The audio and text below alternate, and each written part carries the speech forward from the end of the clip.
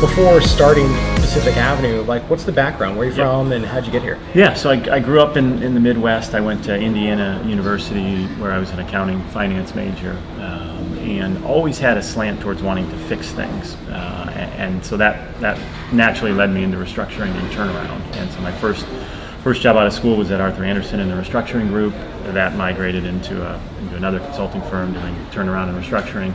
Yeah. Went to business school, went to Bain & Company. How did you know that you had that mentality of wanting to fix things? Yeah, I love, I like problems, and I don't want to be in a steady state. And so when there's a challenge, there's a sense of urgency that comes along with a restructuring, and that's where I strive. Is where there's decisions have to be made quick. You have incomplete information, and you have to do the best you can with that. And so what I learned early on in my career is if you're decisive and you can take limited data and quickly make decisions, you can get results. And the other side of turnarounds is when you're successful, it's pretty exciting because the transformation of where you started to where you end is very impactful. What did you do at Bain? How long were you there? What were you doing? So I was at Bain 5.5 years, and unbelievable training ground in terms of ability to communicate, translate heavy analytics into PowerPoint and then verbal communication to drive change. The challenge for me at Bain was you're an advisor, you're a consultant, you're not a doer. I think where Bain is excellent is they excel at practical outcomes and results and ensuring and helping push that through. The challenge is you're not the one doing it. And so your job is to drive through facts and through motivation, but ultimately you're not a decision maker. And that to me was unsatisfying, very unsatisfying. We were fortunate, we built a turnaround and restructuring practice. I got to be part of that where we went into companies. It's the first time I got to really be an executive and be interim management and run businesses and make decisions, and that was invigorating. And at that point is when I realized I wanted to do it in a different way, and private equity was that path to do it in a different way. So what was after Bain? So then the Gorse Group.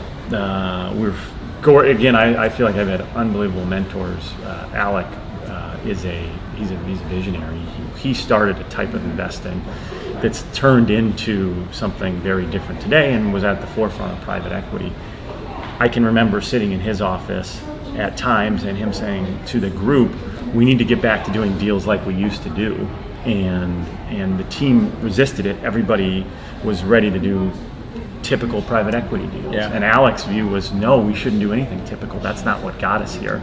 And that's part of why the firm, he went a different path at the end and wanted to get away from it because he didn't like that typical model. I've never actually learned the Gorse story. Sure. This area in Los Angeles with Platinum, Gorse, Marlin. There's probably 25 spinouts now, and spinouts of spinouts of spinouts. But what's it seems like all roads lead back to a few.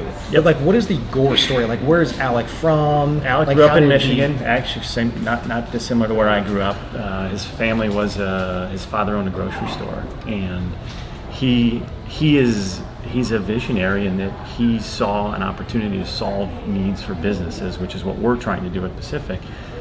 There are certain businesses in private equity, typically they want to buy a good business, improve it, and sell it for more.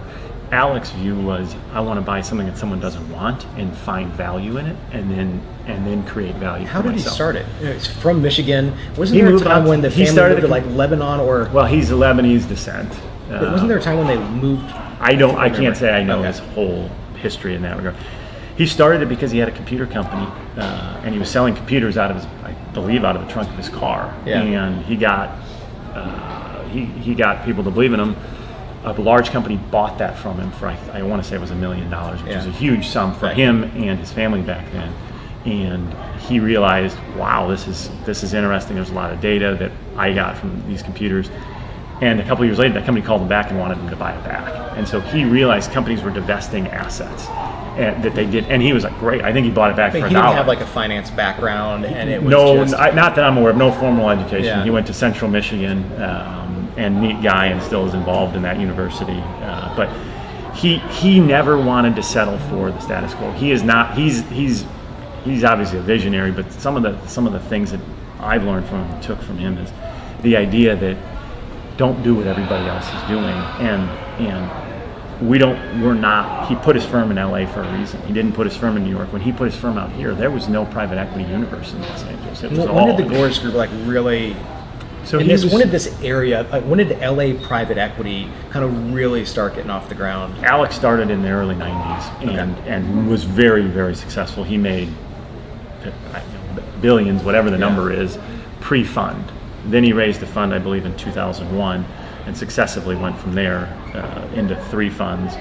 But his passion was always pre-fund, and that's, if you look at Tom Gores, who obviously spun out of Gores to form Platinum. Tom spent 5 or 6 years pre-fund before he invested, and then you've got Dave McGovern out of Marlin, and then there's, again, I can name 15 spin-outs now. When you say visionary, like why was Alec a visionary? When I interact with him, Alec never looked at a problem the same way everybody else looked at it. Alec was never constrained by spreadsheets and management team. Alec at his core is a poker player, and so he's a great deal guy, which means he can read a situation and without having to see numbers on a page can tell you if it's a good deal because he can read the other guy. And that's different than a lot of the other firms where it's very analytically driven. But how do you make sure that what Alec had in being a visionary, that intuition, making sure that the team is developed around you? Yeah. Well, I think one of my observations of funds and Gores to some extent is when you hire from outside with different DNA, that starts to transform your firm. And so what we're doing at Pacific is we're building our team, and it's the Diversis guys who are spin out from Gores. They spent 6 or 7 years getting to the point. I think they just closed on 250 million. Yeah, so they're really neat, dynamic guys. And they're I saw a video that they posted about brick by brick. Did you guys have something to do with that? Yes, we did. Okay. Well, that resonates in a way to me. I mean, when I heard them say that, it was like, that's right, because it's not, you can't just bring people in to do this. And we're fortunate we brought a senior person in, Jason, who came from Platinum, was in the small cap fund, was with Tom Gores pre-fund, so he knows really the model. The DNA. I had the fortune of having a relationship with him before. He lives in the neighborhood, but our other guys, we have to build them up over time. And so we've got Mike, who's been with me almost from day one, within the first 3 or 4 months. Sun Capital, similar background, but we've done 11 transactions in 25 months, 26 months. So we've been very busy. He sees exactly how we think, how we do them. Obviously, he's adding his piece to it. And then our associates, we promoted a guy this week, Johnny. I saw this morning. Yeah, the vice president. Johnny to VP, and then you also brought in a head of business development. Yeah. But it is about building them so they see how we do deals. Our deals are not the standard. We're not getting a book from a bulge bracket investment bank that a private equity funds own the company, and you're saying I'm going to pay 8 times, 9 times, 11 times for business. Our deals have hair on them. There's something that isn't right, that someone's trying to not necessarily run away from a problem, but they're trying to divest of something. What are the different triggers that you go through when someone says there's hair on this deal? That's, I guess, is that AKA it requires more thinking than other people are willing to do? Yes, so it's a risk tolerance in my view. Some folks, it's if you're in a large fund and you have to present to an investment committee and something you don't know a lot about, you may be uncomfortable. You may be uncomfortable bringing something forward. In deals where there's things that are aka hairier, there's more risk for things to go wrong. And if you're trying to be steady down the fairway to get promoted to the next level to make partner, you're not incentivized to take risks. You're just not. Your goal is to make, call it somewhere between a 2x and a 3x or whatever return your fund size you need to allocate and write towards. That's not our goal. We're assessing risk and taking the reward commensurate with it, and some don't work out. How do you quickly make decisions and assess whether or not this type of deal is for you? Yeah. So it's experience, but is the seller the right seller? Are they motivated? Does the company have a secret competitive sauce that we can exploit? It doesn't have to be something remarkable, it doesn't have to be Apple, but it has to be something that we can exploit and build on. And then finally, is there value if we do that? And can we add value beyond exploiting that to take a business to the next level? You take all of those back and you say, okay, now, is someone else willing to put the work in to do this and take the risk? and understand the odds of the transaction. Can you get it done? So when you're a small firm, I think we're up to 8 folks now, but when you're a small firm, you have to pick your bets. And I think one of the things we've been really successful at is we picked our bets well. We don't waste time on things. Our broken deal fees across 11 transactions are very, very low. Very, very low, because we are focused on getting deals done. When we sign an LOI, we're 11 for 12 when we sign an LOI and getting it done. And the one is, it's still outstanding. It's gone 12 months. I think we will get it done here in the next 60 days. We commit to it. We keep integrity around transacting, but we're going to pick our right situations, and we're not going to spend time on stuff that we can't win. We don't have the luxury of doing that. It's what scares me about getting bigger. People want to do things and keep busy. I don't want to do things and keep busy. I want to do things and create value. And so I'd rather my team go home at 2 o'clock than spend time on something that isn't productive, because it's a bad habit, and it's about creating good habits. What do you think is one personal habit that you have that has made you effective, and what do you think is one firm habit as part of the culture? So I'll talk about the firm first. I think within the first year, I was getting caught up on things, whether it was personnel with our portfolio companies, and busy, and obviously impact on family life, impact on personal life, and made a decision that we are only going to spend time on things that create value. Our job is to create value. Obviously, we want to do that in a way that's respectful to the team, respectful to our partners, but it is about creating value. And so if it does not create value, why are we spending time on it? And that is culturally, I consistently challenge our team. Why are we doing that? Why are we spending time on it? Is it creating value for ourselves and our shareholder or our investors? If it's not, stop doing it. We don't have to do what every other firm does. We're not trying to be every other firm. Do you say that to your 4 kids, like, that's not creating value, no bueno? Well, my goal with them is for them to be competitive, 1, to be compassionate 2, and then focus on things that drive results. What do you think your the family values are? And I'm asking this because I'm also going through this. My wife and I are thinking, wait a second, there are no guiding principles, guiding values that we've clearly thought about. Look, we're faith centered in our family, and that's guiding. For us, our family is a critical piece. So we like to be together. We like to do things together, and then my wife is an unbelievable woman, but her belief and our belief is, if you do something, do it well. Look, our kids are young. If they don't want to play a sport, don't play it. They're very active, but if they're going to do it, go out there and do your best. It's not okay to not do your best. That is not something we can tolerate. And you don't have to be the best at it. You just have to do your best, and do it with compassion. Is there a time when those principles that you have brought into the office, or into when you're interacting with founders, like an example of compassion? Look, it's an evolution for us as a firm and as an individual to try and be more compassionate. I'm an analytical guy, and so that doesn't come naturally, and I have the benefit of my wife who is analytical and compassionate. She has the EQ and the IQ. I think I was born with neither, but been able to kind of patch it together. But for us, our teams at our companies, they're our partners. I can go in at Cameron Ashley, which is a 700, 680 person firm.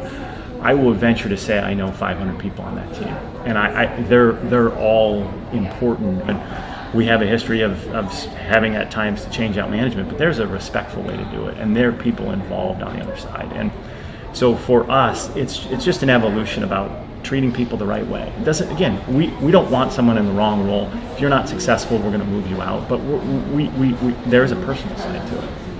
What was it like starting the firm? Alec Gore's group was going through a transition. I had a neat opportunity to stay. We were not aligned around the economics, which he's probably right, but so he said, I'm going to prove it to myself. And I was fortunate enough to have a spouse who was like, go for it, chase your dream, and we'll make it work. Was there a particular conversation where that happened? It was July 17th, 3 p.m. No, I don't think that's not a decision you make rash, especially when you have 4 kids, because it impacts a lot of people. What we came to, and I would say several times a month, people call me and say, how did you decide to do this? What are you thinking? And my first question to them every time is what does your spouse say? Because you you can't get through this without your spouse, because it's hard, right? You're failing most days, and it's hard. So if you have support and they're bought in, you can get through it, and you will. But if you don't, not having them support you is a challenge. Why do you feel that you felt like you were failing most days? Because the perception of like, go off. Well, this job's not, in buying companies and fixing them, we're successful in 1 in 100 that you buy, that you can get done. And then when you buy it, boy, then you say, what did I just do? And now I've got to go fix it. And this is the second thing once people have started, the second thing I say is, are there days you just don't want to answer your phone? And everyone says, yes. And then I say, the good news is if your phone stops ringing, then you have a problem. Because you either don't have anything going on or people are lying to you. And if you don't have anything going on, then you don't have business. And if people are lying to you, you're going to lose your business. So you want people to call you with your problems. That's why you're here. That's why you want to be the boss, so you can deal with the problems. That's why we have a team, so we can deal with the problems. So there was a period of time where it's just hard because you're always having to deal with something that didn't work. And so now today, you're used to things not working, and you just put your head down and you fix it and you move on to the next one. My phone will ring all day long and through the night, and people know I get up early, so it starts about 5:30. And I know it's going to be a busy day when my phone starts ringing before 5:30, and it's because there's an issue that we have to work through. What's your morning routine? Because one of the things in being exposed to a lot of Tim Ferriss content, one of the consistent threads throughout everyone is they have a morning routine. Yeah. Which I don't, so I'm trying to explore this. No, well, you have young kids, so it's different with young kids. Your morning routine is just to survive. It's evolved. I like to be up early. I like to be up between 5 and 5:30. I spend about 10 minutes thinking about what I need to get done for the day. So I read something, tackling your biggest issues first, and I try and do that. So what are the challenges I have to face that day, and how am I going to get to them as soon as I can? So I spend about 10 minutes doing that. Then I'll either catch up on emails or read the news for about another 15 minutes. By 5:30, 5:45, I work out. I try and be home by 7, which is when my children are getting up. Spend an hour with them, take them to school at 8:10, and then head to the office. So, and then from there it goes any number of directions. What does the next phase for you look like? It's a good question. So we're done with startup phase. I think I always joked, when you start, you're just trying to figure out what you're going to do the next hour. And then about 6 months in, it was like, okay, I can plan for the week a little bit. What am I going to do this week? Then it was, okay, now I'm 3 months in. I can look quarter by quarter. My goal is I know tactically what I have to get done. I can't create a strategy. You have people on your team that aren't right, but it's all you can afford, or you're not even paying them and they're just helping you. So you're in a weird spot where all you're trying to do is get enough critical mass and things done to get there. And then I would say a year and a half ago, okay, let's take a breath. What are we thinking we want to be when we grow up? And grow up meaning 6 months from now, a year from now.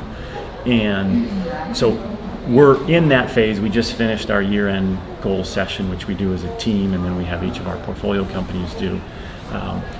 What do we want to be? We want to be a differentiated investment firm that maximizes returns. We want to be focused on creating value. I want to create value for myself, my family, and my team. That's what we want to do. What form that takes, I don't know that we have an answer yet. Will we raise a fund? Maybe, ultimately. We have no challenged access to capital at all. We've been fortunate. We have our own capital base. And if we need outside capital, it's there because of the returns we've generated. So we're there. As you and I started talking, there's 6,000 firms in private equity today. There's over $750 billion of dry powder. I want to make sure if we raise capital, and when we raise capital, we have the team to put it to work effectively. Our model is not, again, getting a bunch of books that are well-run businesses and bidding them and paying the most. And so if we don't train people how to do that, then we're gonna make mistakes. And so we have to continue to build our team, as Ron and Kevin said at Diversys, brick by brick, so that we can put capital to work effectively. And we've gone through our growing pains, and part of what's been great about adding to our team is we're putting some of the processes in place so that we can scale. And so that's what we continue to work on. We have the infrastructure. We've got a great office. We have the IT. We have the compliance components all done now.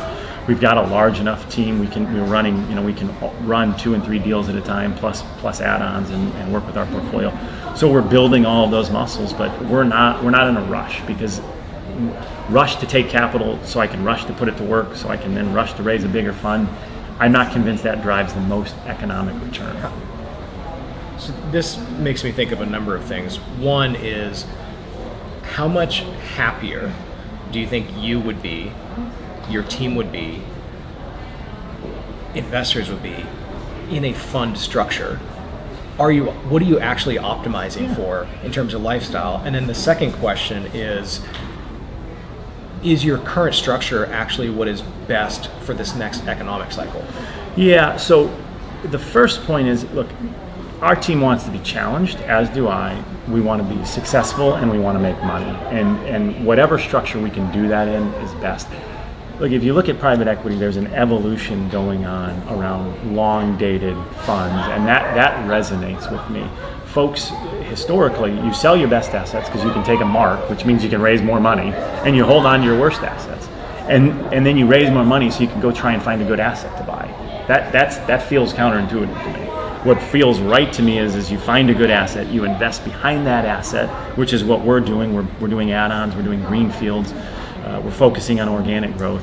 And I would rather put 50 or 60% of our capital behind something that we know and understand. So think of it as you're a blackjack player, which I'm not a big gambler. You're at the table, you showing 11, the dealer's showing 6. You want to double down. You want to put more money around something you know. And that's what we're trying to do as investors. And then we want to hold that and keep it rolling and keep, look, at the end of the day, there's return on multiple MOIC and there's IRR. It's all about yield. People are chasing yield, and private equity's turned into terminal value and exits to create that yield. There can be great yield from good portfolio companies as well, and that yield can be more consistent and longer term. So we don't, back to the blackjack example, we want to place bets where we know, and every time you do a new deal, it's a bet. It's a new set of cards. You can do as much diligence as you want. You're going to be wrong sometimes. But if you own a business, you have a team, you understand the ecosystem around it, you can then say, geez, I'm not comfortable. I'm not going to bet more here. Or I am comfortable and I'm going to put more capital down. And that's our model, and that's our belief. And that tends to be more long dated. So look, I don't have illusions that a first-time fund is going to be able to go raise long-dated capital. So we're going to do it a different way. And when we have the track record and we prove it and we're ready, we'll find the right structure. The beauty is with the independent sponsor model, the long-dated fund, the individuals who are willing, and the capital bases that are willing to back individuals just with the pool of capital. There's plenty of flexibility beyond this 2 and 20 private equity model that I think creates some perversion in incentives. Let's do the story about why you started again. I didn't ever want to look back and be able to say to them, I didn't go for it. I could say to them, I didn't pull it off. I could go get a job somewhere making a decent living, and it would be fine. And my wife and I were okay if that was the outcome. So that was a motivation. And then it's fun to be the boss, right? I mean, I don't want. There's responsibility with it, but it's fun. I like being the boss. I like being able to make decisions and use my experiences and team's input to make decisions. Some people view it as a burden to have the consequences of the decision. I view it as it's exciting. It's invigorating. Yeah. On that point, I think one of my key motivators for entrepreneurship actually comes through freedom. Yep. The freedom to create in the directions that you want. Yep. The freedom to test things when and where and how you want. Yep. And there are definite downsides because sometimes you can't have the resources to try bigger things, or it takes so much longer to get there. Well, how do you make the trade-off of investing to grow but trying to be comfortable? And that's, as an entrepreneur, we struggle with it every day. I'm sure you guys do as well. I struggle with a lot every day. Well, yeah, you're at the beginning stages. Here's the list. I got a lot more right here. That's right. But if it was easy, everybody would do it, right? I mean, that's what we always say. If it was easy, then everybody would do it. And it's not easy. It's not supposed to be easy. It wouldn't be fun if it was easy. It's like giving someone something. If you give them something, they don't respect it. They don't value it. It's part of the problem with our society today. People want you to give them something. Once you get something, someone gives it to you, you don't earn it, you don't care. But if you earn it and you work for it, then you care and you think differently about it. And that's the fun thing about being an entrepreneur. And that's what our team collectively, I know it's me here, but our team has done. We've all earned it and wanted it. We've been through the trials, and so it means more to us. What does your wife mean to you? Well, I mean, she's the basis of our family. Together we are. So she means everything. How long have you been married? 12, 13 years. I think we were going through the math. We've been dating for 15 or 17 years, so a while. We met in college, and it's a blessing. How do you keep things together? With, that's one of the things I've been kind of working through now is, the first 2 years of startup life, I was just gone. Yeah, and, you are. And this year, coming out on year 4, it's trying to figure out how we're more integrated. Yep. So it's not that. So we feel like we're doing this together. Yep. Not just divide and conquer. Right. Yeah. I don't know that I can give you any giant words of wisdom here. I think it's a work in progress. The thing that I think we continue to strive for is how do you integrate? Because to your point, it can be very tactical, and you can be focused on your profession. She can be focused on her profession, and we can be focused on the kids. But how do we integrate? And I think that's through church, that's through our family, that's through our community, that's through charity. Those are the things that we have to find to bring together, and it's a work in progress. It is an absolute work in progress, but it's also part of the journey and part of the fun is working through that together. The work in process idea is interesting because so much of how I think we feel is that we want a final product, and then whether it's relationships, our team, or with business, it's I think an acceptance that life is a work in progress. Yeah, it never stops. That's true with the firm. That's true with your family. That's true with your wife. It never stops. And I think one thing I'm fortunate, and I think it has there's certainly everything has a negative side, is I'm okay with discomfort and I'm okay with conflict, and so. But out of each of those comes growth. Some people are less comfortable with uncertainty and discomfort. For me, I'm able to put it away and focus on the next thing and come back to it. And I think that's been a big positive for me. But it's never done.